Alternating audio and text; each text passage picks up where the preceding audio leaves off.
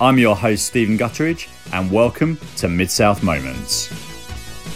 We have a very special guest in Mid-South Moments this week, former Extreme Championship Wrestling referee and now owner of the Old Time Wrestling promotion in Spalding, New Jersey. Welcome to Mid-South Moments, Jim Molyneux. Jim, thank you so much for your time this evening. It's really, really great to have you on and really looking forward to chatting about wrestling with you for the next hour or so. Oh, thanks for having me on. This will be fun. I'm learning a little bit about the territories now myself, not really being familiar with them from an earlier age, so it's fun doing all this. I've really enjoyed the 16 or 17 episodes I've watched so far, and there's so much cracking stuff in this promotion. So before we get on to Mid-South, tell me what was your sort of entry point to wrestling? And I know you grew up in the Northeast, so I'm guessing Worldwide Wrestling Federation, which is a bit of a mouthful, isn't it? With the extra W, yes.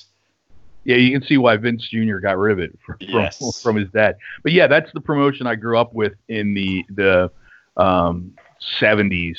Bob Backlund was the champion at the time, more than Bruno Sammartino. Bruno was gone, but then came back and worked every once in a while, and then did some managing and some commentary work.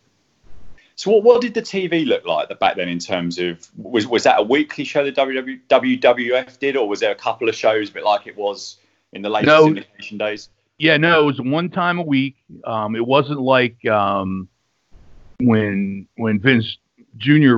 took over and would do the nationally syndicated Superstars or whatever else, Challenge or whatever the shows were. It was just one show, so it was All Star Wrestling, I think it was called. And it was once a week, and it was from usually about 3 or 4 different locations within the territory. So it was Allentown, Pennsylvania. Oh, yeah. There was a place called there was a place in Philadelphia that they ran. It wasn't the Philadelphia Civic Center, and somebody's going to hit me in the back of the head for not remembering. But anyway, there was a place in Philadelphia, and it wasn't the big place, which at the time was the Spectrum. And then they also did Poughkeepsie, I believe, and there was one more, Hamburg, Pennsylvania. Oh, yes, yeah. They were all usually like, Hamburg was a gymnasium.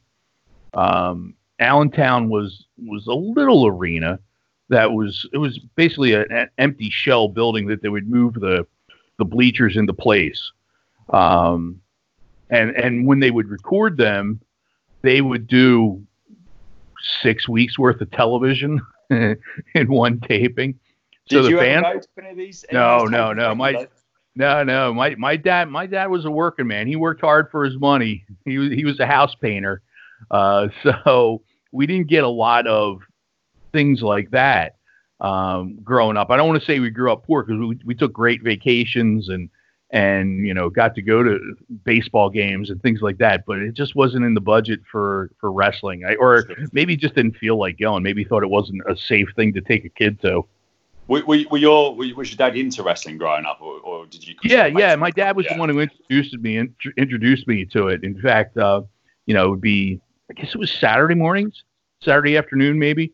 My dad was on the weekends was kind of a weekend warrior. He was into racing motorcycles. Oh, very cool. And he was an enduro racer. In fact, for you guys listening in England, he rode Triumphs. Did he? Okay, very interesting. Yeah. So he would tinker on the bikes on Saturdays and come inside, have lunch, and wrestling would be on either before or after lunch or around the time. So, he would catch it then. But also, I don't think it replayed on Sundays, but roller derby was big too. So he watched roller derby too. So I think that was Sunday afternoons.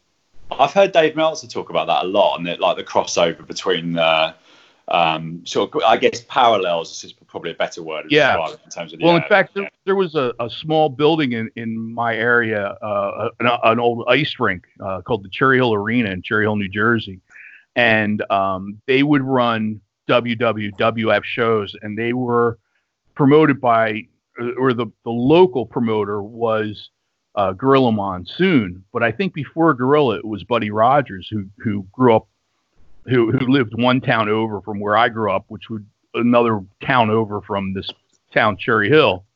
But Buddy also promoted the roller derby in the same building. So that's interesting. So he was properly involved in both then, by the sounds of things. Yeah. Buddy was quite the entrepreneur. He owned a nightclub. He owned a couple of different properties. One was like a mobile home area or a park, I guess you'd call it. Yeah, a mobile home park. And he owned a liquor store. He was quite the entrepreneur in the area. Jack of all trades, by the sounds of things. Yeah. So tell me, how did things change moving into the advent of cable television? Was that that must have been a pretty special time for a wrestling fan to all of a sudden have access to all of these different shows from all over the country. Well, it wasn't for me at first because I was in the early ages of cable television. My house was in the area of one of the first cable access areas, so we didn't get much other than an upgrade of your television stations. So I think maybe we had, maybe instead of having, it would have been seven channels, we now had like maybe 12. Right. Okay. So we didn't get the TBSs and we didn't get stuff from New York or things like that. So we just had still had our local stations. Then you would end up with your local hokey cable channel that would do the high school football or high school wrestling, things like that. So it wasn't that much of an upgrade. It wasn't until later in life for me, and it wasn't really that much later. I got married at an early age, and in my apartment we had, we got cable, and that was the introduction of USA for me, which at the time was Southwest Wrestling, as opposed to the WWF. They hadn't gotten the deal yet. Interesting. So who were the big stars of that promotion back then? Well, Southwest was promoted by Joe Blanchard. So if you know the last name, you'll know Tully Blanchard. Yeah. So it was Tully Blanchard. It was Gino Hernandez. The Von Erichs would come in every once in a while, rent from their territory, or the Funks from Amarillo, and they would borrow. Everyone would trade off every once in a while with different talents. Jose Lothario was there. I'm trying to think who I'm sure I know Ernie Ladd and the Samoans were there. Shawn Michaels actually came out of there. That was the area he grew up in. So that was where he started. But it wasn't, if you go and watch stuff on YouTube, it wasn't the Shawn Michaels that we all know and love, if you love him. I do. Yeah. I must have been very young then, Shawn Michaels. 83, 84. Yeah. So what was you can go online and see all that older stuff. And I tried. I did it previously with Mid-South, which makes this, discussion great. I've gone through everything Mid-South that I've been able to get online so far, or on the WWE Network. I did it also with Smoky Mountain Wrestling. I watched all of Smoky Mountain. That's incredible. So can you so around that sort of time, what was your usual sort of viewing per week? What promotions? So moving to 83, 84, was there lots of stuff available by that time? No, really. The only things were the USA Network, and as far as I can remember, the Mid-South wasn't on that long there. So you had the WWF there. You had your local syndicated broadcasts of Superstars and Challenge or whatever it was at the time. They changed the names a few times. So you had those. Then you got then TBS came on board, and that's when you got either Georgia or Crockett Promotion, Mid-Atlantic Wrestling, and then ESPN picked up a deal with the Von Erichs, and you got World Class. Okay, wow. And it wasn't really that up to date. It was maybe like a year or so behind, and they would rerun a lot of stuff so they could kind of catch up.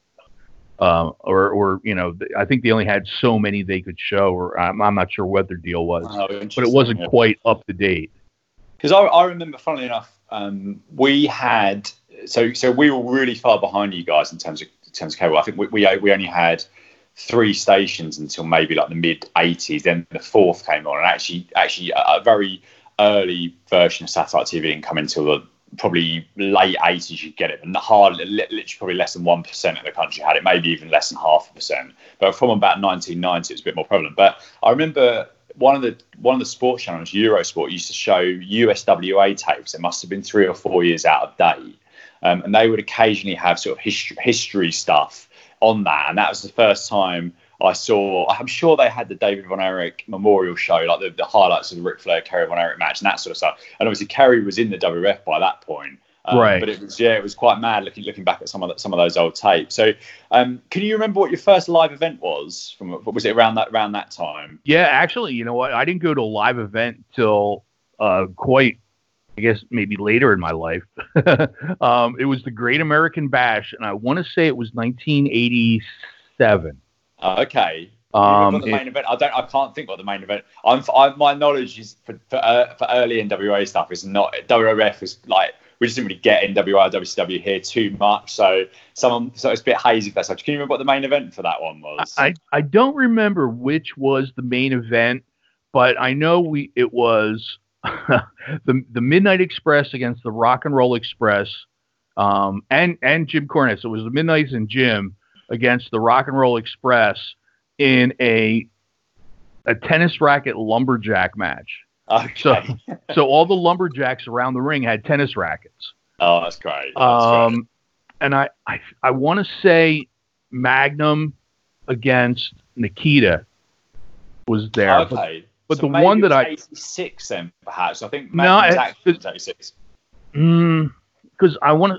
Because the year before was outdoors in Philadelphia, Veterans Stadium, and I know the main event was Ric Flair against Hawk, which was on a DVD that they sold. So I know that the next year, but the match that I remember the most was a double bull rope match, and it was Dusty Rhodes and Ron Garvin against Tully Blanchard and Ric Flair. So they were all connected together in this, were they? Well, Tully was connected to Garvin, and Flair was connected to Dusty.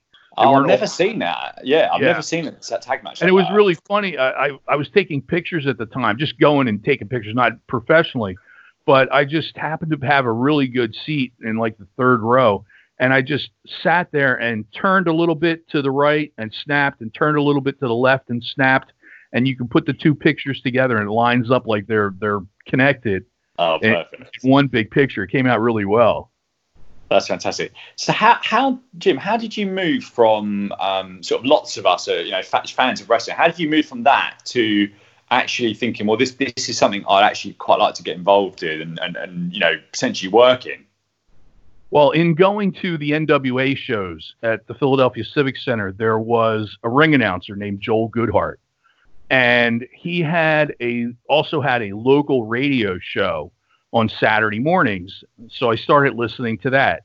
And out of that, they had a fan club, and he would do luncheons with mainly NWA guys when they were in town for the show, but would do a luncheon on a Saturday afternoon. And you'd come in and question and answer session and pictures and autographs, the whole bit.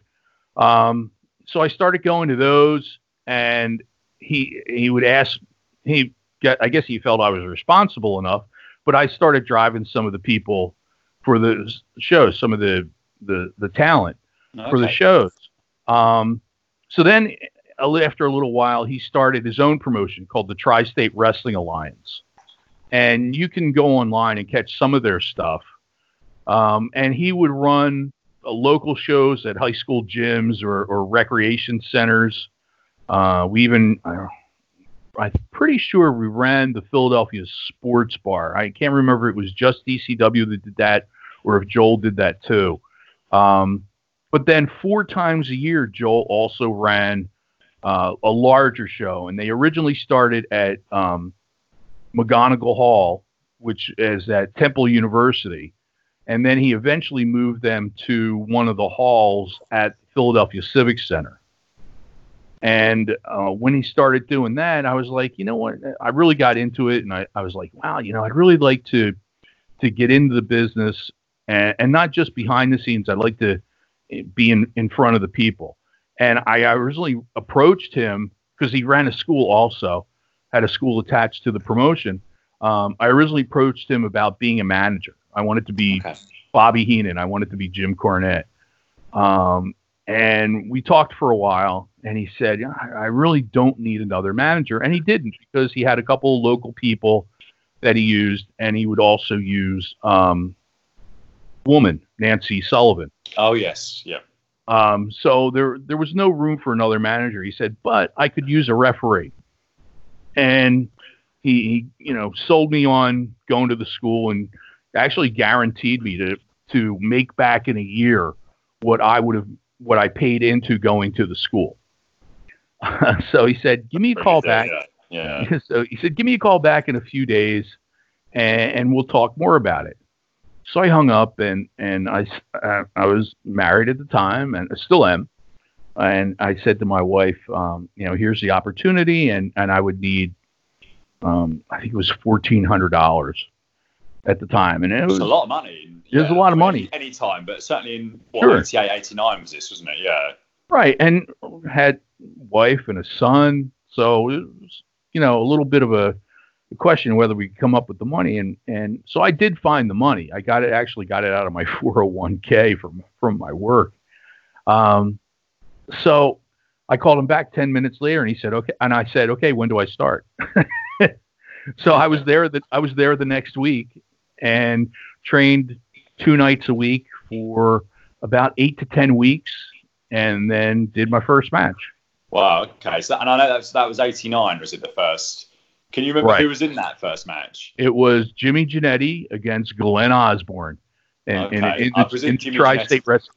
No relation to Marty Jannetty, I presume. No. The guy just happened to look like it was the thing to do in the 80s at the time. If you looked or worked like someone with a name, you would adopt the last name. Yeah, sure. Tri-State, was this the Eddie Gilbert was involved in this around that time? He was. Yeah, Eddie Gilbert came in.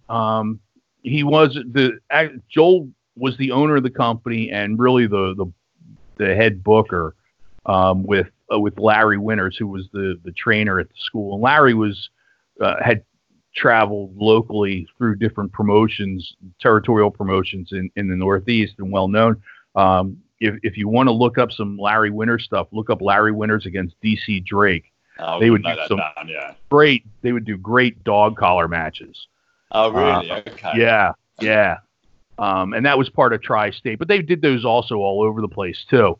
Tri-State was quite. I'm not sure how to put this in the right way, but it was quite a. I don't want to say violent, but was it quite a blood and guts sort of promotion? Yeah. It was very reminiscent of a combination of probably Puerto Rico and Memphis wrestling is what I would compare it to. Okay, so serious, sort of pretty serious angles, Sure. And right. The famous thing that came out of it was the feud between Cactus Jack and Eddie Gilbert. They would the big shows, they would have them come in and they would do a couple specialty matches. Like the one was a barbed wire match where. And you remember Cactus or Mick Foley? I've always called him Cactus, and I always will. Does the thing out of over the top rope where he gets his head caught? Yes. And that was the one that tore his ear. But so imagine doing this now with barbed wire. Oh, crikey! Well, I guess the barbed wire just unlike the ropes, probably doesn't catch. I've been inside a wrestling ring once. I had my photo taken with Tatanka about 20 years ago, so I can't really speak for what the ropes would do. But I'd imagine the barbed wire wouldn't be bound all that tight, so you just almost fall through, and that must be. That's pretty unbelievably athletic to try and take something like that and not end up in an awful place, really. Yeah. So like that angle or that match led to the next time they were in town. It was 2 out of 3 matches, not 2 out of 3 falls, and each match had a different stipulation to it. So the one was pins count anywhere in the building. The second one was a stretcher match, and the third one was in a cage. And it was just a wild night. So that's like a precursor to the Steve Austin Triple H 3 Stages of Hell, which I hadn't ever heard of a kind of a 2 out of 3 falls match in that way. But it sounds like that's probably maybe that's the first time that's ever was done, perhaps. It may have, or knowing Joel, it could have been stolen from Memphis, or Eddie came in with the idea from Memphis. Yeah, I mean everything that's old is new again at some point, isn't there? Really, right? There's not 50s. So here's a real sort of layman's question. So I was thinking about this in terms of, you know, if someone said to me tomorrow night, I want you to referee a match, and I obviously don't know, I have no idea, and there'll probably be about 1,000 things going through my mind to think, oh God, I'm so worried about this. But the thing I thought the most is I would just think I'd be in the guy's way the whole time. So were there particular people that were more difficult, more unpredictable to work with in ring, or did you just get the feel over inexperience kind of thing, and you knew when stuff was you kind of got the feel of what they were gonna do, and you could kind of make sure you didn't get in the middle of like a big body block or something like that? Right. Yeah. Definitely the more you worked with certain people, and that was what was great about a territory, and I wouldn't call Tri-State a territory, but it was the only group that I worked for. So you got to work with the same people over and over again, and you tended to get used or know their matches or their psychology of their match and where they would go, what their move patterns were, and things like that. So you knew where to get out of the way. But you also have to, when you think about something like moving from Tri-State to ECW and ECW adding television, now you got to keep out of the way of the camera guys too. Yes. Yeah. So let's move on to obviously ECW. So was there a point in those early years where you felt that something really special and pretty revolutionary was happening? Not until the first pay-per-view, Barely Legal. I think, the special moments for me with ECW were when we first got TV, which Eddie Gilbert was the booker for that when we started television. So that was the syndicated show, Hardcore TV back at the start? No, well, yeah. I mean, but still, it was just in the Philadelphia area. So it wasn't haven't even gone to New York or anything like that. They just were interested in staying in Philadelphia. So that one match in particular for me, I thought was important to the company, and that was the triple threat match between Sabu, Shane Douglas, and Terry Funk. The night they crossed the line. Was the name of the show. I think that really propelled ECW into more of a larger spotlight in the wrestling world, because tape trading was big at the time. And I think that was the first match or first show that really got ECW going with the tape trading with that match. And then the first pay-per-view for me was what I thought was the three pinnacle parts of ECW getting to that legendary status that they had. I mean, it was. I mean, we didn't get much here, unfortunately, until probably after you guys were on TNN, but we didn't get that show. We got the syndicated show, but it's a different time, wasn't it? Because it's obviously very early days of the internet. The internet is something completely different now, but it would be all over our wrestling magazines here.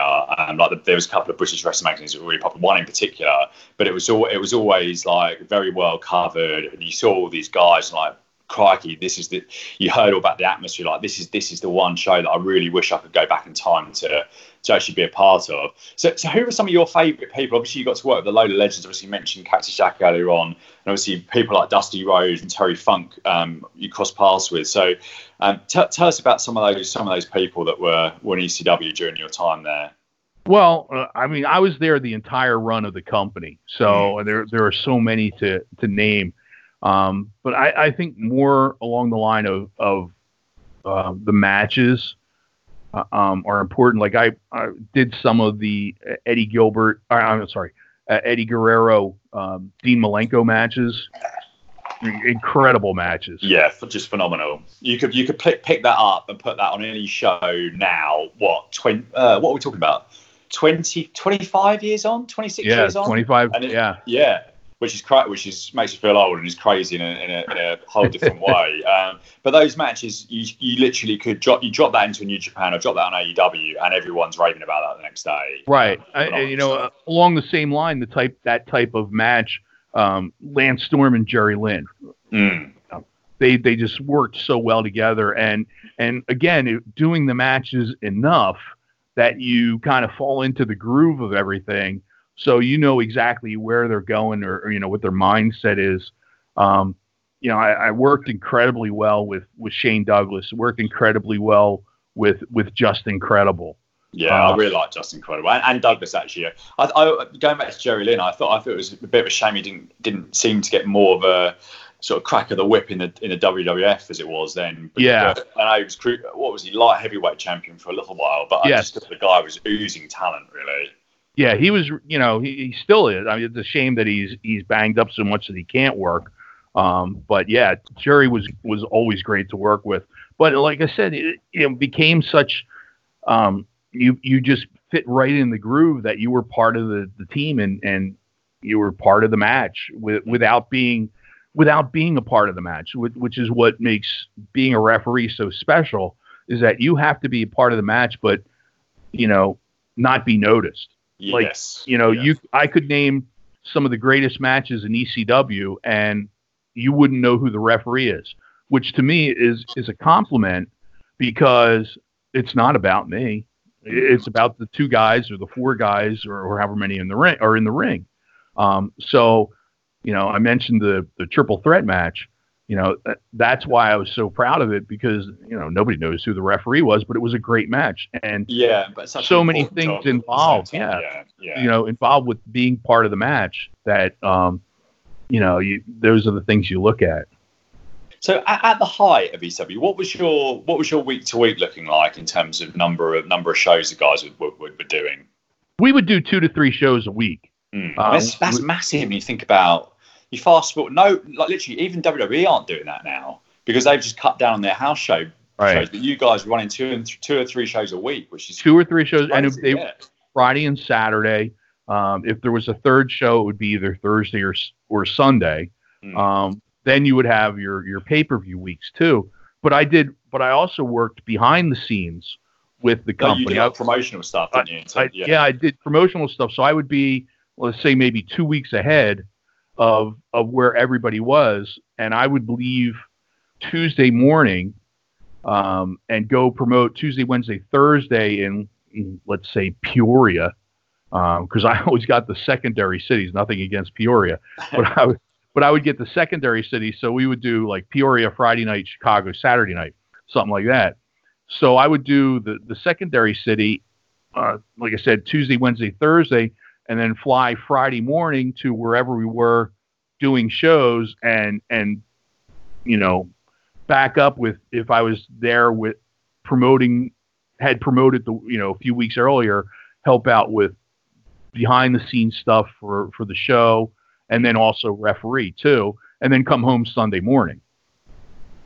So that's a busy old time back then, wasn't it? Because it was all hands to the pump to keep this thing, rolling on in the right direction. And you guys did some some great numbers at the box in terms of attendance. And actually, I think towards the end, your pay-per-views were out drawing some of the WCW pay-per-views, I think, around that time. So I think so, yeah. Yeah, I mean, it was like real legitimate. It's just such a shame that what ended up happening. I just got a few more. Obviously, I could literally talk to you for 10 hours about the ECW stuff. I don't want to take up too much of your time. But were there any particular bumps that stood out that were particularly hard for you the next day, or anything that went wrong, or did it all tend to go to plan?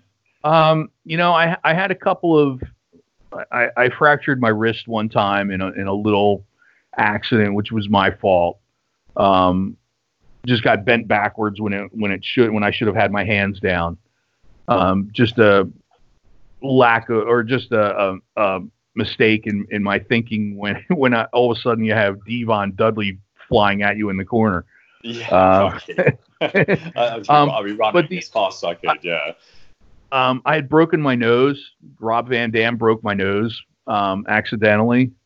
What was one that? time. Was that a Van Daminator or something? Or it was a match between him and Balls Mahoney, and I was standing behind Balls, and Rob went to throw his spin kick. Balls ducked, and I got hit, but I was supposed to be a little bit closer, and I don't know whether it was my fault or what, where the depth miscalculation was. But instead of getting hit in the side of the head, I got hit in the nose, and it actually knocked me out for like 30 seconds. Okay. I never knew that I was knocked out until I saw the show like 2 weeks later on TV and realized that I was down for a little bit longer than people were trying to wake. Yeah, people were trying to wake me up, and I didn't realize it. And I thought that I just took the bump and got back up and counted 1, 2, 3. And when I watched it on TV, there are people. Fonzie came over to try to wake me up, and security came over and tried to wake me up. And it came together because afterwards, when the match got to the back, and I started talking to Chris Candido about the next match, and he's like, no, you're not doing the match. I'm like, well, why not? He said, you just broke your nose. He goes, you were unconscious. I'm like, no, I'm okay. Let's go. And they're like, no, sit down. You're done. That's crazy. I mean, the thing is, these days, I mean, back then, the concussion awareness thing was so limited. I mean, I'm a big soccer fan here, and I've been at soccer/football matches where someone has got up for a header or something, big clash of heads, and they're clearly out of it, and 10 minutes later they're playing again. I'm sure it's happened loads in all of the traditional American sports, but yeah, I think now the attitudes would probably be, it's good that they pulled you out there, but yeah, that's pretty crazy. In terms of ECW, was there one particular decision that either they made or didn't make that stands out for you that you would have done sort of potentially differently if you could have the time over again? I don't think I would have grown as fast as we did. I think I would have stayed more located to the Northeast or to the areas where we were financially successful. Like we did very well in Florida, which I didn't mind traveling to Florida. Sure, yeah. But there were some areas that we went to that maybe we didn't need to go to, that we weren't all that successful in. And I think that would have cut down a little bit on the travel and the travel budget, and maybe we could have saved some money that way, but it would have eventually, died out financially anyway. I think it's such a shame because when there's TV stations now in 2020 that are throwing money left, right, and centre at all sorts of sports properties, you think ECW just wasn't, in terms of the TV picture, it was just a little bit early. Well, perhaps a lot early, probably maybe 19, 20 years early in terms of when that TV situation changed a lot. But I think now, if you were getting the numbers that you were getting on TNN, you'd have 4 or 5 networks sort of biting your hands off for this. Yeah, I think so. But I also think the times have changed so much that it would have been a completely different product. Yeah, I think I don't know what ECW would look like. Yeah, I don't know what the company would look like nowadays. Maybe less gratuitous violence. Or gratuitous sexual innuendos. We did a lot of that. And maybe more of the variations of styles that ECW had, because everybody just thinks everybody went through flaming tables.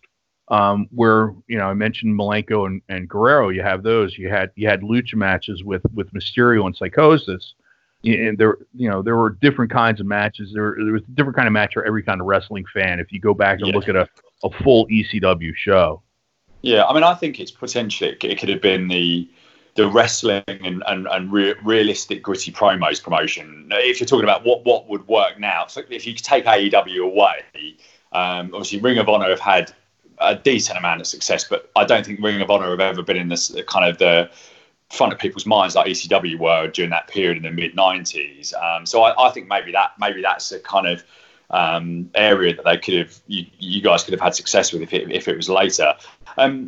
What you were involved in both One Night Stand pay-per-views, I believe, weren't you? Yes. So tell me about I know I've heard you talk in interviews that the first one was just an absolutely fantastic time, and that's, I think that show, one of my friends flew over to New York for that. And that show is right up there with Ric Flair's WWE retirement as the two shows I kick myself every now and again about not actually going to live, which is, I don't think I'll ever quite get over those. But tell me about the difference between, that first one and the second one, where the aftermath of that was the weekly show on Sci-Fi. Was it night and day between the two? Oh, absolutely. You just felt like you were the second show. You felt like you were on pins and needles. That if you were to walk down the hallway and you were supposed to turn right and you turned left instead, you were going to get fired. Wow. It was just that simple. And I didn't like. I don't know if the pressure was the right word, or the tension, or the atmosphere. But it was definitely a different ECW. It wasn't your grandma's ECW. No. Sorry, Jim, I should know this. Did you ref the Cena Rob Van Dam match? No. No. No. Sorry, trying to think. So that was the second show, right? Yeah, second show. That was the main event of the second show. So yeah. I only did one match on the second pay-per-view, and that was the Mike Awesome Masato was. I'm trying to think. Was it? I can't remember if that was the first or second now. Yeah, Mike Awesome and Tanaka was. So was it Tanaka? Was it Tanaka and Balls Mahoney the second show? Perhaps. Yeah. I don't know. Anyway, that's the only one I did that night. In fact, I got them right here in front of me. Balls Mahoney, Masato, Tanaka. Yeah, that was all I did that night. The show, the first one, I did Tanaka and Mike Awesome, and I did Mysterio and Psychosis. Oh yeah, that was cracking, wasn't it? Yeah. I tell you what, I didn't just go on off an aside. I really didn't like the end of that second one night stand with the Heyman count. I just thought that was. I thought if they weren't going to dispute the finish, I don't even remember this, but if they weren't going to dispute the finish, Rob Van Dam was ECW and WWE champion coming out of that show, so they didn't dispute that. They didn't split the belts, which you could have understood with the kind of disputed finish. I just didn't really. I'm not to kind of question the creative genius of Vince McMahon and Paul Heyman, but I just thought if the referee, I thought Paul Heyman counting those shoulders down, I thought you got a really muted reaction from the crowd because everyone smelt a screw job that they actually didn't end up getting. So if a referee had counted the shoulders down, I think the place would have gone 100 times more mad. But maybe that was I don't know if that was Vince's and to try and protect Cena somewhat. I don't really know. I didn't really get it at the time, and still perplexed now. I'm not sure myself whether it was they were looking to protect Cena or whether they were looking to boost Paul as the messiah of ECW, or if they were trying to make Paul look like the ECW's version of Vince McMahon. Yeah. I don't know. Yeah, that's a point. I hadn't thought of that actually. That's probably the way they were going. What's your on the subject point? What are your kind of lasting memories and thoughts? I mean, obviously he's back in the wrestling business and has been for a long time with Brock, and now sort of real lead creative driving force on Raw. What are your sort of overriding thoughts and memories of Paul Heyman? I used to ride with Paul before he was in charge of ECW. I rode with him a few times, and he is that mad genius. Always thinking of stuff, but also when we would drive, it really wasn't a lot of wrestling talk. Okay. There are times we'd go from in the ECW days when he was running things where he would ride with me and his personal assistant Debbie. We just the three of us. It would be talking about music or family or something completely different, just goofing around, telling bad jokes, just to get that break, that mental break. Okay, that's really interesting because I suppose his life was wrestling, as probably didn't sleep very much. So it's interesting to hear. No. In those trips. Yeah. Yeah, no, he didn't sleep much then. I don't know if he does now or not. Probably not. One thing at 3 a.m. or a thing. One thing that I remember is after ECW had shut down, I was doing at the time it was an internet radio show and Van Dam was on, and he asked me a question. He said, if Paul were to call you today, what would the first thing you would do?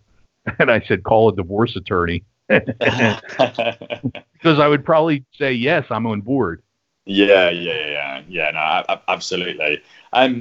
So I know you stuck around for a few weeks after the sci-fi stuff, didn't you? Did you do some of the, because they did some early tours in some traditional buildings, didn't they? And it all sort of started somewhat falling apart, didn't it, at that point? Right. Yeah. The story originally given to me from Tommy Dreamer, who was working in the WWE office at the time, was, we're going to start ECW up again, and we're going to run our own shows. So between that and the pay-per-view, it turned into, we're going to film with SmackDown, but we're going to run our own shows. Yeah. Okay. So they did this. The first one was Tuesday night after the second pay-per-view in Trenton, New Jersey at the arena, which was our area, ECW area, but it wasn't the building that we would have run in, because we were tied in with SmackDown. This is a 5,000 seat arena. So that went okay. Then the next week was Albany, New York. And again, a maybe 10,000 seat arena where the local hockey team plays. And I got a match on that show. The first show, I was a referee on the outside for a battle royal. And then the second show did a match between Sabu and Little Guido. And in that time, the stories had changed. Well, we want you at every show. And then it became, we want you to every show that you can get to. And then it went to, we'll call you when we need you. And the next shows were in Philadelphia. There was one at the Wells Fargo Center, as it's called now, the big arena, 20,000 seat arena. And they were also doing a show at the ECW arena. And I'm not one, never been one, to beg for work. And I never called Tommy, and I never called anybody about either show. And I never heard from anyone. So I didn't go over to the buildings. It's, like I said, to show up is not my style, and beg for work or hope they pick me for something. And then the next TV was down in West Virginia, which is quite a drive. And I have a business outside of wrestling, and I was making just as much money doing that as I was with a new ECW. There were no contracts signed. Yeah. So I stayed home and I never went back. I said, they're not going to take me. I don't have the TV look that they're looking for. I'm older. I'm fatter. I'm balder. It's not what they're looking for in the way of a referee. And look at the referees they have now. So I just said, they're not going to want me, and I'm not going to keep trying to beg for work, and just never went back. No, and I think actually, it felt as a fan. I remember those early ECW shows at the SmackDown tapes where they'd have the little walkway entrance off to the sides. They didn't show the big screen. That was just there. I think in a way you might have been better off out of it at that point, because I think that for me, and I'm sure there's people that would have seen all of the ECW stuff in the area that you are, loads of shows and stuff. I was an ECW fan. I went back and bought the VHS tapes and watched the pay-per-views, etc. But I just felt, this is horrible. This is like watching something that you loved kind of die. And I think that for you being there, I'd imagine that would have been painful, as it just got less and less and less and less. And it became it was a bit of a disgrace to even be able to use the initials. They eventually stumbled across NXT, and I think that was what they kind of envisioned ECW at the latter point of that show being. Right. And they made a go at it. But it was, I don't know. Do you think they should have just kept after the first one night stand and left it there? Do you think in retrospect? Yeah, I think so. I if anything, I would have done something one more time, maybe for the local fans, the Philadelphia, the real ECW fans, whether it was at the arena or whether at some other small venue. But I don't think that's the only, I think, regret that I have for the company is that I don't think there was really ever a real farewell Yeah. to and thank you to the fans that were local. Yeah. I mean, the thing is, everyone's got the memories, aren't they? And those are things that, as much as WWE can sort of, I'm sure they didn't deliberately try and tarnish it, but they certainly kind of did in a way with the way they promoted the shows. But the actual real memories for those fans that experienced that incredible time and sort of revolutionary time in wrestling will never go away. We'll have a chat at the end after we've talked about the episode about what you're up to now, Jigs. We're really interested in hearing about the promotion and the school. Before we move on to Mid-South, one other question I'm really interested in, what's your viewing looking like at the moment? Are you watching much current stuff, or is it mainly the kind of classic wrestling these days?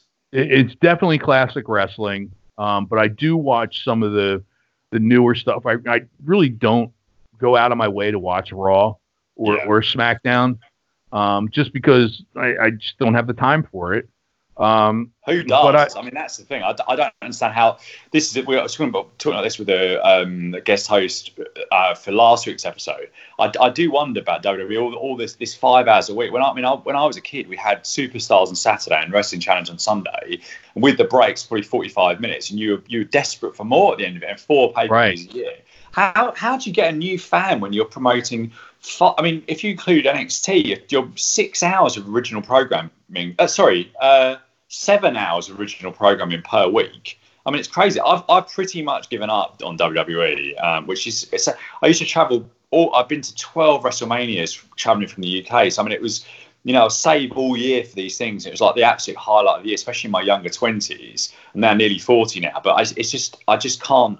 I can't do it. There's just too much to life to sit through some of these. I understand Raw's got a bit better this year, but I can't sit for those 3 hours of promo. Yeah, it's like no human speaks. Yeah. With WWE programming, and I guess maybe if you package it all together, it's almost to the point where like you said, it used to be when it was 45-minute show. You're like, oh, I can't wait till next week. Yes. And now it's like, I can't wait till this is over. I can go to bed. Yeah, exactly. Oh, crikey. I tell you what, the worst one. I went to WrestleMania last year in New York. And it was, I don't know what time we got into that stadium, but maybe 5:30, and we probably missed the first half an hour. I think the women's main event finished at midnight, and we luckily prepaid for taxis to come and pick us up and take us back to Manhattan. And on the next morning, we headed over to Brooklyn for Raw, and we checked into another hotel, and there were people. There was a thing on the local news about people stuck outside Metal Stadium until 4 a.m. in the pouring rain. It's just like, you couldn't make it up. But they hadn't told the local the transport authority or whatever in New Jersey that they were planning on going late. I mean, who wants to watch wrestling for 6.5 hours? I mean, it's just like, exactly. It's just too much. Yeah, I just can't do it. But as far as the newer product, I mean, I'll go in and out of NXT and AEW. The only one I really kind of go out of my way, and I've kind of slowed down lately with it, is the NWA online show. Okay, yeah. I've been watching that. I like the way they do that. I've heard great things, but I really need to go back and start those. But I watch AEW every week. I've got there's a bit of a vested interest in that one because I'm a Fulham football fan here, and it's the same family that owns our football club. Okay. Owns AEW, so it's a really strange. Like Tony Khan, who's basically Vince McMahon in AEW, will post up on Instagram about Fulham signing some, and we're not even in the Premier League, we're like second tier. And then you'll look at the likes and be like, Chris Jericho's like this, Stone Cold Steve Austin's like this. Like, really? Like, how is this a thing? It's so bizarre. But anyway, so we touched on Mid-South earlier on. So you've gone back and watched quite a bit of the sort of Mid-South product. So yes. Was this time span something you were sort of familiar with already? Yes. Yeah. So we are looking at episode 233, which was February 25th, 1984 this week. And first up, we've got Jim Ross and Boyd Pierce at the desk. And the first thing I noticed is that Boyd is upping the stakes again with his suit. So he's wearing a multicoloured masterpiece that resembles, I don't know, a licorice all sorts of thing in the States? No, he was the only one who did that. Okay, yeah. For some reason, I always think that his wife must have been a fan of The Sound of Music and made his suits out of the drapes. It was just like incredible. when she made the play clothes for the kids out of the drapes. I've done a fashionometer thing for Boyd Pierce, and there was a couple of weeks ago where he had this purple suit on. I just thought you couldn't possibly get better than that, and I likened it to when Dave Meltzer gave the New Japan match 6 stars. But this one actually is the match for me, the one where he gave 6.5, because it's just for me 12 out of 10 on the fashionometer. You really can't get a suit better than this. Boyd runs through the upcoming action this week, which includes the 4th round of the TV tournament. And then they replay the Sweet Dreams Magnum TA video that appeared a couple of weeks ago. So, Jim, talk to us about this video package, and were you a fan of the Eurythmics back in the day? No, actually, I prefer the Marilyn Manson version of Sweet Dreams. Oh, okay. Yeah, absolutely. But yeah, it must have been, if you go back and watch not just this episode, but all the other episodes, it's like, this is the Joel Watts' favorite song of the week. whether it's that or Sharp Dressed Man or Born in the USA. Yes, yeah. These packages are just incredible. I mean, there's a bit in this one where I think Magnum TA goes from kissing one woman quite aggressively to kissing another one. It's probably a little bit different in 2020. But I mean, this stuff was just. I mean, Magnum. I've seen bits and pieces of him, but he was just absolutely just a star. Interested to get your thoughts on this. So I had a discussion a few weeks ago about him and how he was actually I think he was 2 or 3 years younger than the Ultimate Warrior, and whether actually if things had worked out, he didn't have the accident, could he have been the difference in Jim Crockett Promotions, or would Vince have gone for him, and could he have been the person that actually the Hogan torch was passed to rather than the Warrior? Because this guy had the look, he had the promos, he was so good in ring. It just radiates star, basically. Yeah, I think either scenario would have worked for Magnum. I think he would have been able to elevate Jim Crockett Promotions to at least sustain for longer than they did before they sold to TBS. But I can also see him as, the torch being passed on from Hogan. Like instead of the Lex Express, it could have been Magnum. Yeah, Magnum would still been around. I mean, Magnum would have been probably around the Lex Luger time. Magnum would only have been 40. So, I mean, he for a lot of wrestlers, that's absolutely prime years. So, yeah, it's really sad, really. But he was great on this episode and all the episodes I've seen so far. So after the video, Boyd sends us down to the ring where Jim Ross is sat with the North American champion Junkyard Dog, the number 1 contender Magnum TA, Grizzly Smith, and Mr. Wrestling 2 is lurking in the background in his suit and customary mask for the contract signing for the future Mid-South North American title match. So Jim Ross says this thing doesn't usually happen as the wrestlers involved usually have too much animosity. Did you notice Mr. Wrestling 2 in the background here? Because it's obviously difficult to do facials when you've got a mask on, but he was really sort of hamming this up brilliantly around hands on hips, pacing backwards and forwards, and just generally being pretty disgusted with what was being presented here. Yeah, absolutely. You could see the aggravation building him with the pacing and just not being able to stand still and someone that would have been, I guess, considered a coach or a mentor would have been, like patting Magnum on the back and getting the people to cheer for Magnum or whatever. And that wasn't happening. And you could just feel the moment coming for him to explode. They've done this so well because right at the beginning of this angle, which is probably, so this is mid-February now, and I think it started around October, November. Mr. Wrestling 2 was quite harsh about Magnum TA at the start. So you could kind of see the seeds being planted there, but then they diverted away from that feud with the Midnight Express and Mr. Wrestling 2. There was nothing heelish at all. It was very on the up and up. Then all of a sudden they started it again. So basically here, Magnum TA signs a contract, and then Jim Ross asks Junkyard Dog for his thoughts. He says that Magnum is the number 1 contender and the belt means a lot to him. He knows he'll be able to get into the ring, get a fair shake, and he's happy to be giving him the opportunity. And he adds that the belt represents everyone in the Mid-South area, and he stresses again that it means a lot to him. TA says that he thanks Dog very much for the chance, and he says he knows he's been a great champion and someone that people can look up to. He knows it will be a clean match, and both men will give it their all. Ross then goes over the comments Tu made last week and asks him if he's changed his mind.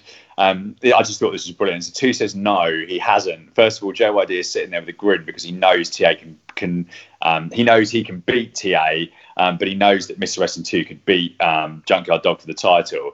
Tu adds again that JYD knows he can beat him. The crowd react negatively. Says, "I thought what did you think of the crowd here? I thought they were really into this segment." Yeah, they were. It was funny the way Tu was like, I thought that's all he was going to say was no, and I was, I don't know if it would have been better or not, but if you just said no and walked out, yeah, I would have really liked that. I would have liked to have seen the crowd reaction to that. But the crowd was really good there. Yeah, they really were. So JYD says he's going to step away and let him dream on in response to Tu saying that he thinks he could beat him. Tu then says that he will challenge JYD to a title match, and if he doesn't win, he'll take his mask off and he will leave Mid-South. And when he wins, JYD won't have any excuses and he won't be able to cry on TV about it.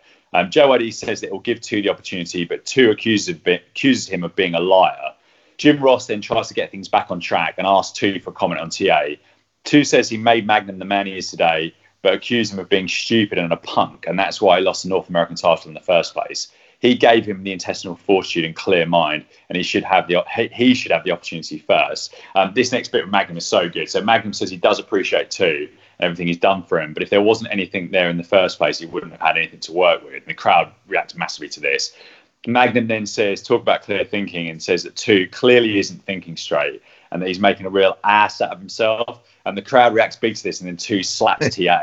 So did you think this was the full-on turn happening here, or that things would calm down again? Because I thought they might go at it at this point. Yeah, no, I thought I had seen this before, but not for a while, and I thought they did go at it. But yeah, no, they're really good at the build. Whether it's, I guess it was trying to think who the booker was at the time. Was it Ernie Ladd? I don't know. So I don't know how much Bill Watts was involved in this, or whether right. Whether it was Watts and Ladd, or I don't think Dundee was there. But so yeah, a lot of this goes on the booker saying let's hold off, let's build, let's keep building, let's make that pressure cooker get hotter and hotter and hotter, and then then it'll explode. Yeah, and they did a really good job with this, because they basically after that, Tu says that JYD has shown what sort of champion he is, and he leaves the ring as the crowd chants for the champion. And the segment ends with TA saying that he's the only person who will let slap him and walk away from it because of everything that Mr. Wrestling 2 has done for him. He then says all this isn't worth it, and he tears the contract up. So they've kept this going by having Magnum basically say, look, the match is important to me, but not as important as my friendship with Mr. Wrestling 2. And Grizzly Smith then says he's going to have to discuss the situation with the board of directors. So we're almost there with the full heel turn from 2. But Magnum destroying the contract, I thought, was just a really lovely twist to keep the storyline going. Yeah, I mean, you have to also look at the relationship that they set up between Tu and Magnum. Almost, if you want to compare it to anything in the movies, look at Rocky and his trainer Mickey. Yes. That's what they were trying to go for there. And can you imagine Mickey, finally like smacking Rocky and going, I don't want to imagine that. Yeah. Rocky's one of my, I guess Rocky must be a big thing for people sort of growing up around the Philadelphia area, I'm sure. Oh yeah. Yeah. We, watching the movies now, we'll still stop and watch them whenever they're on and go, oh yeah, I know that neighborhood. Yeah, that's incredible. I mean, I think for most people, Rocky, I like right up there one of my favourite films, and the Rocky Balboa film is the only film I've ever seen in the cinema twice. I think I cried both times actually. The stuff with Adrian in that was it's quite heart-wrenching with her not being around anymore. Have you seen the Creed ones? Well, I thought the first one particularly was really good, I thought. Yeah, I saw Creed in the theater. That was really good in the theater. And saw the second one too. Yeah, I like where they're going with them. Yeah, they're really, really good. So back to the show, we have Joe Savoldi and George Weingoff in ring, and it's over to Jim Cornette on the mic. He says that Tu had proven his point and that TA was a chicken and a coward, because if someone had slapped him like that, he would have broken every bone in his body, which I think was deliberately amusing. He also targets, so Cornette has got a bit of a feud going on with Bill Watts here, and he targets him again. and he says it must be nice to have some honest commentary. He then announces the Midnight Express. This week, sadly, not in matching robes. So Jim Ross on commentary says he's in a state of shock after the situation with Mr. Wrestling 2 and Magnum TA. And then Condrey and Weingoff are looking great at the start of this one. Just give us some thoughts on the Midnight Express here, Jim, because they really, again, like we said earlier on about the Eddie Guerrero-Dean Malenko match being lifted out 25, 26 years ago, I think you could lift this one out sort of these guys 35, 36 years on and just put them anywhere and they'd still be just as great. Yeah. Any combination of Bobby Eaton, Dennis Condrey, or Bob Eaton and Stan Lane. I can watch Midnight Express day and night, particularly against, not surprisingly, not the Rock and Roll Express. I love their matches against the Fantastics.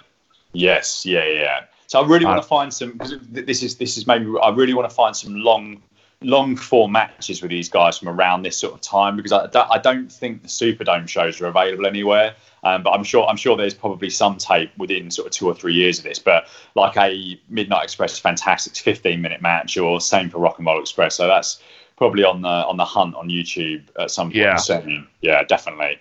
So Condrey wins this one with a huge looking and great looking power slam off the ropes in 2:26. And next up we have Steve Brinson, who I thought looked a little bit like a young crikey, get my words out. A young Glenn Jacobs against Nikolai Volkov. So I've got a theory here, Jim, and I'm interested in getting your view on. So the song that Nikolai sings is not the same as the one he sang in the WWF. So do you think that Vince McMahon said to him that if he's going to do that gimmick on his show, he's actually got to learn the Russian national anthem? Well, yeah. Well, he was doing this. This was before he was doing it on WWF television. Yeah. So I don't know which one is correct and which one isn't. Well, I think it must be I don't know. Maybe it could be the other way around. But I think he's on this show. I think even week to week he's not singing the same thing. I think probably not. I think I just said to him, because he wasn't Russian, Nikolai, was he? I think was he Bulgarian or something?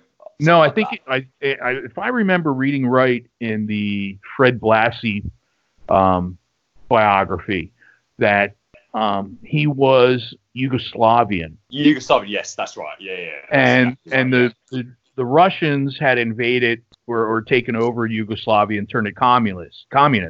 Yeah. And he had already been out of there and was approached about doing a Russian gimmick, because before that he didn't. And he refused to. He said, no, I hate Russia. I will not do it.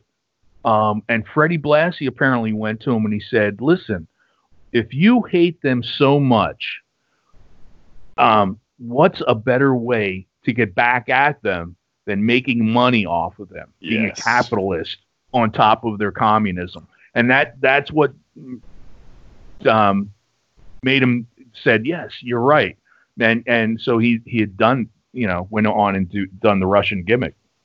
I mean, I think that's absolutely. What better way to do something than play the part on TV?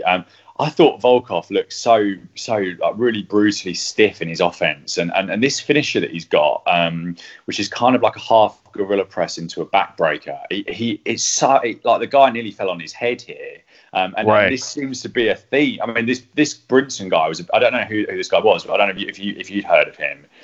But he was a big old chap, and Volkov drops him down, and I mean he just looks every part of the gimmick, doesn't he? In terms of sort of Russian strongman and like really tough guy, basically. Yeah. Well, you also have to remember at the time when things like that would happen in the wrestling business, it was you go in the back and you go, sorry. Yeah. Everything's so laid out now. But in there, you would also, before you went in the ring, would go, sorry. Yeah. I might actually. I'll tell you what, him, Volkov and Kosher Darso, we'll see later on, they're tag partners at the moment. Darso looks brilliant as well. I think I've been really, really impressed. I mean, obviously him and Axe were great in Demolition years later, but some of the forearms and the shots, crikey, it's. I'm sure the guys are feeling those. But I suppose that's what part and parcel of some of these sort of enhancement matches were, really, weren't they? I mean, I know there's a story about the British Bulldogs in there with Mick Foley years ago on an early WWF tape, and they were pretty brutal in there with him. But I guess that's part and parcel of these matches. 3 minutes, go out there and get all your stuff in, and that's kind of it, really, isn't it? Right. Well, you also have to remember that I don't know if it happened in every territory, but I know that it happened in Mid-South with Bill Watts, those guys didn't get paid for doing TV. He looked. Oh, he yes. told, Yeah. you know, this is an advertisement for you to be able to get the people, to find a way to get the people to come out and see you at, you know, the larger buildings. So go out there and give the people a reason to come back, whether it's to boo you or to cheer you. Yeah, absolutely.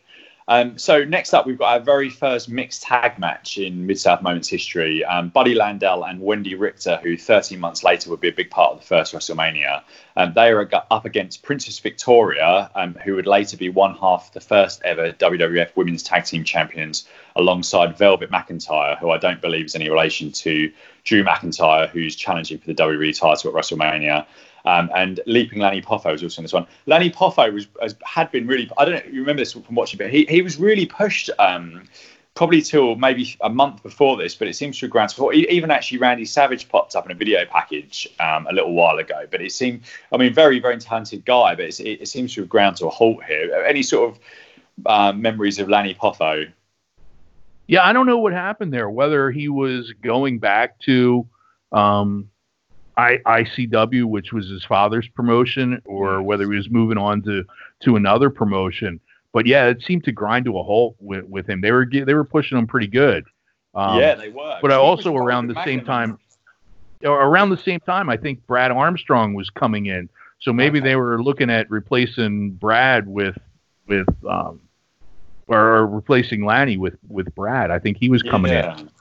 It's weird. I mean, he sort of hitting moonsaults and things here, and it's like, I mean, that's pretty revolutionary stuff in sort of early '84. Yes.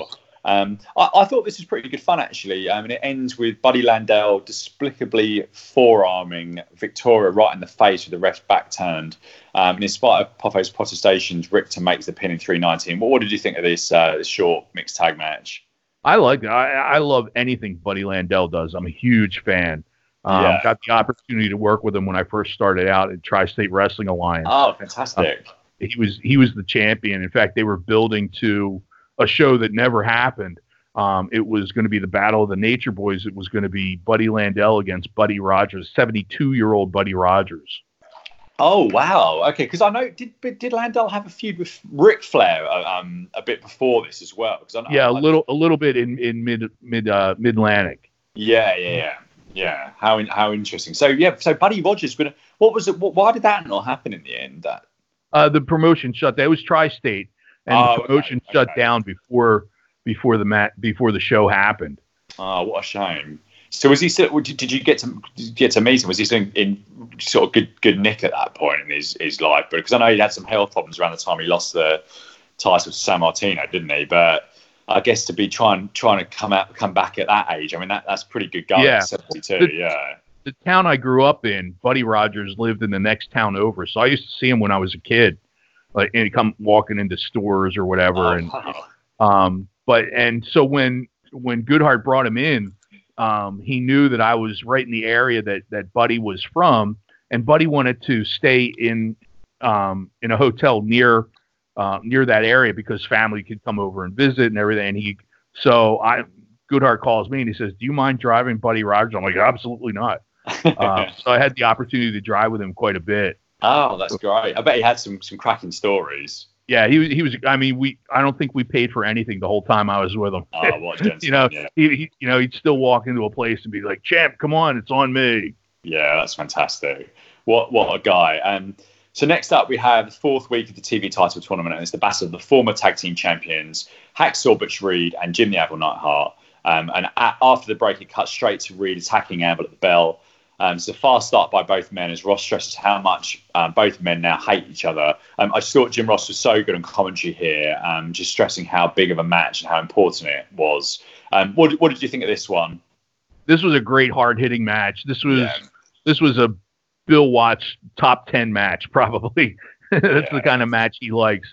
Butch Reed, not knowing ahead into the future that Junkyard Dog was going to leave, but Butch Reed probably should have moved right into that position of being the number one African American wrestler in the company, because he was such Dog was such a draw for them, and when he left, they lost a lot of business.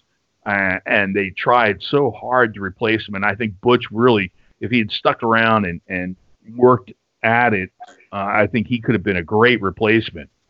It's interesting because I've seen a bit of Reed in WF, but I thought he was really great here. When they first split, when Neidhart and Reed first split, for about 2 weeks on TV, Boyd Pierce and Bill Watts were being quite positive about both men. Almost, I don't know whether they hadn't quite decided which one was going in which direction.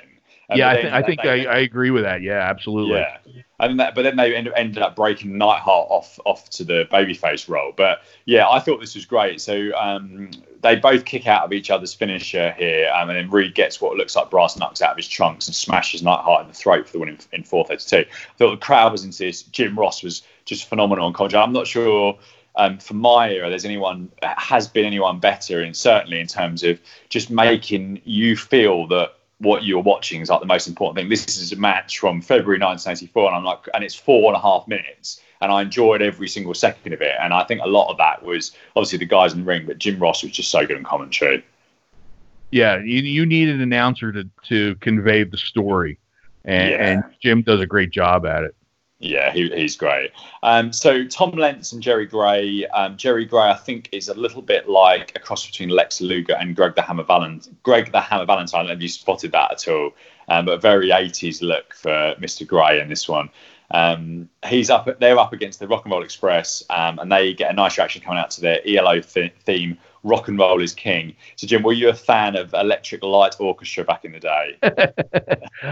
Yeah, actually, because I love the El Dorado album. So go listen to that. I'm sure they're a little bit before. I was born in '81, so I was alive. But these guys, I don't know much about ELO, unfortunately. I think my sister's husband, my brother-in-law, is a big fan. But perhaps I need to have a play of the back catalogue there. So I thought this one was great. Some really, really great fast-paced action.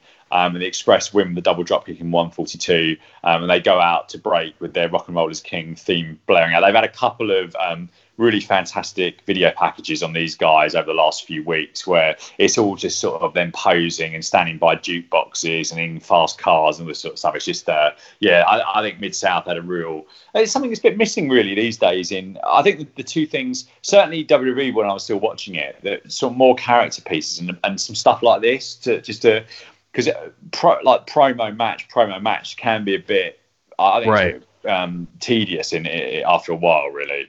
Also, a lot of these videos, earlier I blamed Joel Watts, but a lot of those videos came with the wrestler or the tag team from a previous territory, mainly Memphis. So a lot of the Rock and Roll, a lot of the Rock and Roll Express, that one especially, I think was the Memphis one.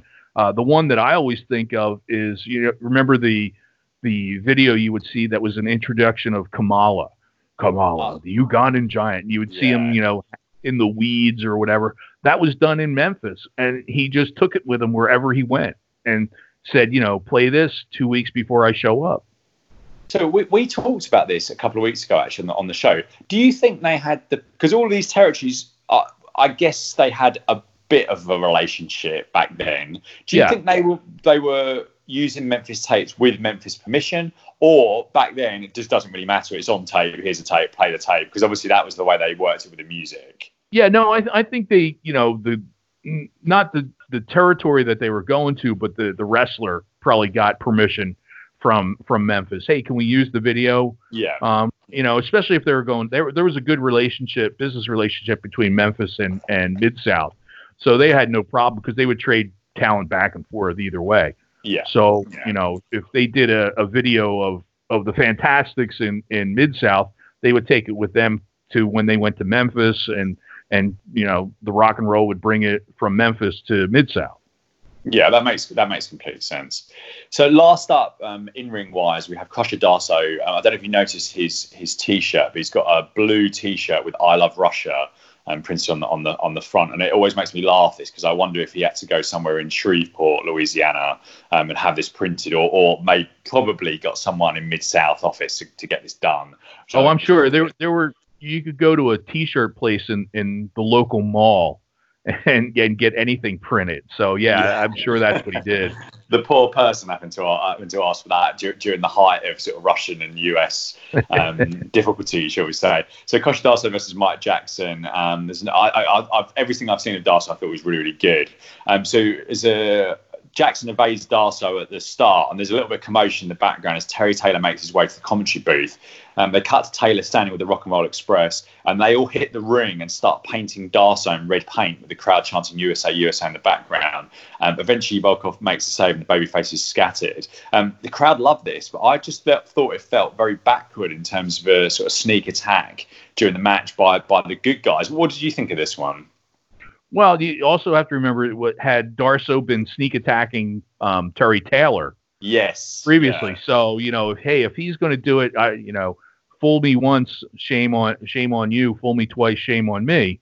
Yeah. Is the thought between in this theory. So, he's going to take things in his own hands and get things going.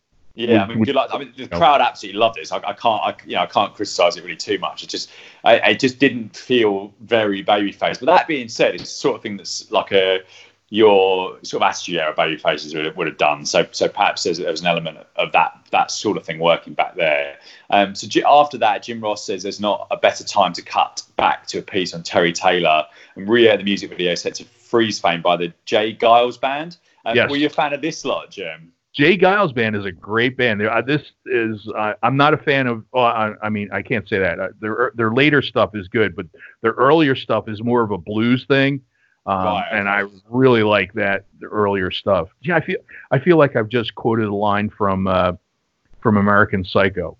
I like Huey Lewis in the News, but his earlier stuff was much punkier. It's interesting because I've only heard of this lot from, I don't even remember the film The Wedding Singer that was set in the 80s of Adam Sandler. I think one of their songs was on the soundtrack to this. But okay. Yeah, I thought this was a really interesting piece that I saw a couple of weeks ago, and just another classic.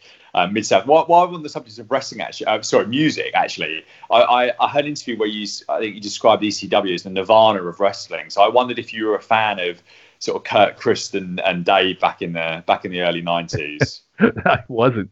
I actually feel like Nirvana killed my favorite type of music, which was heavy metal. You knew the rock just before that, then, in terms of kind of okay. Yeah, I'm the here's my tip of the hat to British music.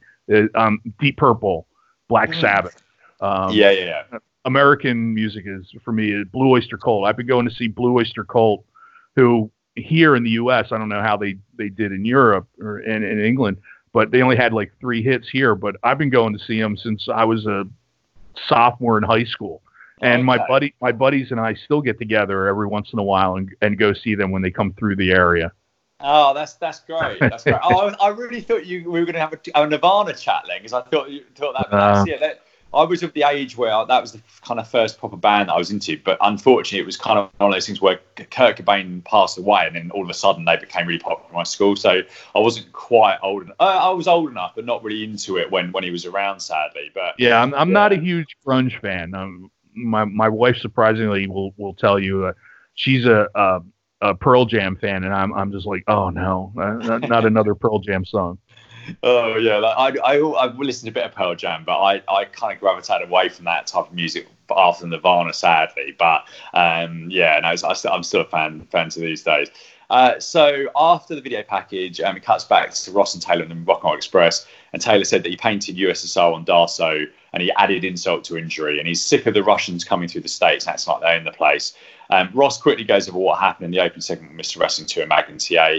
They showed the brilliant cardboard bracket for the TV title tournament, which is just fantastic. Spare no expense.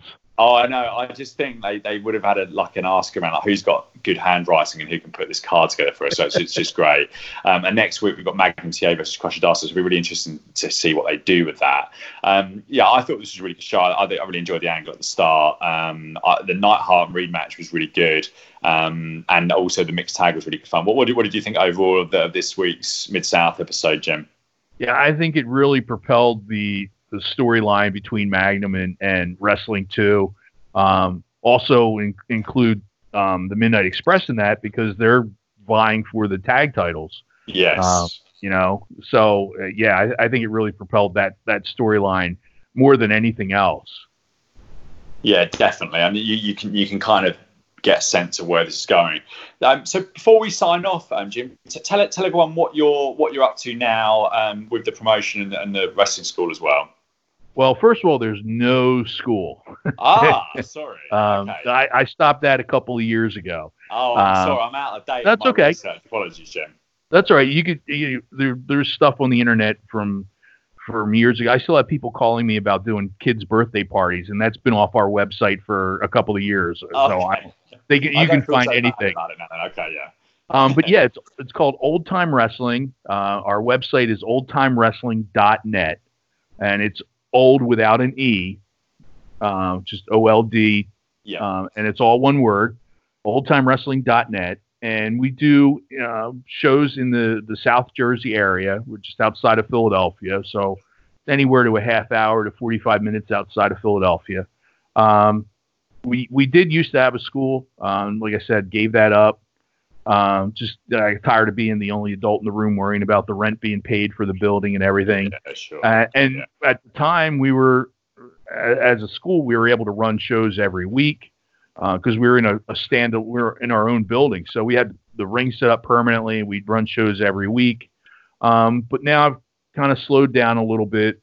Had my partner move back to Canada. The trainer that I was using has moved on to working with Ring of Honor. So check out the Mecca, Brian Johnson, very good wrestler. Okay. And so it was time to move on and do something different. So now we set up shows in a couple of different places. We do 8 to 10 shows a year. Okay, cool. Let's go try it. Yeah. And we'll work with charities and whatnot. We've done 4 shows in the past few years for a local college, Stockton University, outside of Atlantic City, for their veterans student veterans organization, and they help place students that are veterans in work environments, and it's a really good organization to work with. They're great guys, and we hope to go back with them next year. But I'm willing to shut down the company at any time. I've been doing this for a long time. So yeah, we're going to keep going with our shows. We have a show next Saturday night, the 22nd of February, in Millville, New Jersey, at a place called the Phenom Factory. And it's they're batting cages for you baseball fans. Oh, yeah. And just move the nets out of the way, and we set the ring up, and we go. We also run a place in Lindenwold, New Jersey, at the Moose Lodge, for those of you who are eternal order of the moose. But yeah, we just run local shows. We use local guys. A lot of the guys that I were involved with the training of OTW still help out, and we'll bring some people in every once in a while and help some other young guys that are trying to work their way up the ladder. That's great. I can't encourage people enough to go to try and support local promotions, because not only are some of these shows some of the funniest shows you can go to, but you never know who you're going to see. Like, one example for me was that there's a promotion here in London or the UK called Revolution Pro Wrestling. Now they've got really strong links to New Japan Pro Wrestling, but I remember maybe 5 or 6 years ago seeing a very young Will Ospreay, who's and I can say this because I'm a skinny guy myself, but he was quite a skinny chap back then. But you could see, I don't know how old he was, probably like maybe 20, something like that. And you could see he had something to him. And now, sort of widely regarded as one of the top sort of 2 or 3 wrestlers in the entire world. And he's actually back there tomorrow night. But that was a show probably in front of, I don't know, a couple of hundred people, a few hundred people back then, and he was working all those local shows around London. And actually, fast forward, so you may not get that, but you never know who you're going to see for the first time. And actually, when you do see these wrestlers, when you've seen them right at the start of their career and they're young guys, you've always got an affinity to them that never really goes away. So yeah, get out there and support your local promotions, definitely. Yeah, I'm responsible for booking Sheamus in his first match. So, oh, really? Wow. That's incredible. Yeah. He came here. I was working at the Monster Factory at the time, and came here and trained, and we put him in his first matches over here before we sent him back home to train over there. But Yeah, if you go to our website, there's a page, a store page, and we have DVDs. And a couple of the people's names you'll recognize from U.S. independents, but there are some names you'll also might recognize by what's going on in some of the NXT people now. Right. Actually, we're involved with a streaming company called Power Slam TV, and one of the matches, we didn't put the whole show on, but we put a match on between previously mentioned Brian Johnson against Leo Rush. Ah, yes, yeah. So you can go to Power Slam TV, look up, it's all kinds of different promotions.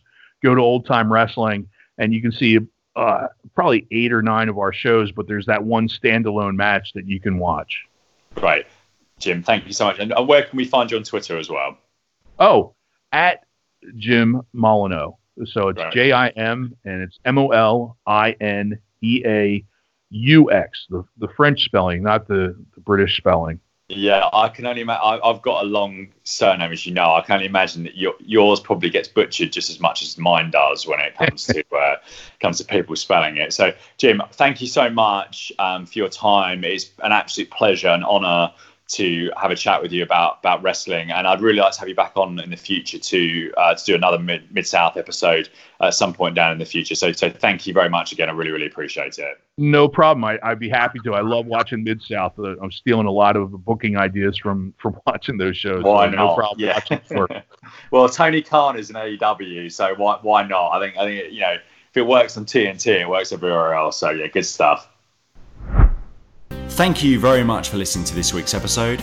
If you've enjoyed the podcast, please head over to iTunes where you can subscribe, and perhaps you'll even be kind enough to leave me a lovely 5-star review, which would absolutely make my day. If you're interested in guest hosting, please contact me via the Mid-South Moments Twitter account, which is @MidMoments, and I look forward to speaking to you all again very, very soon.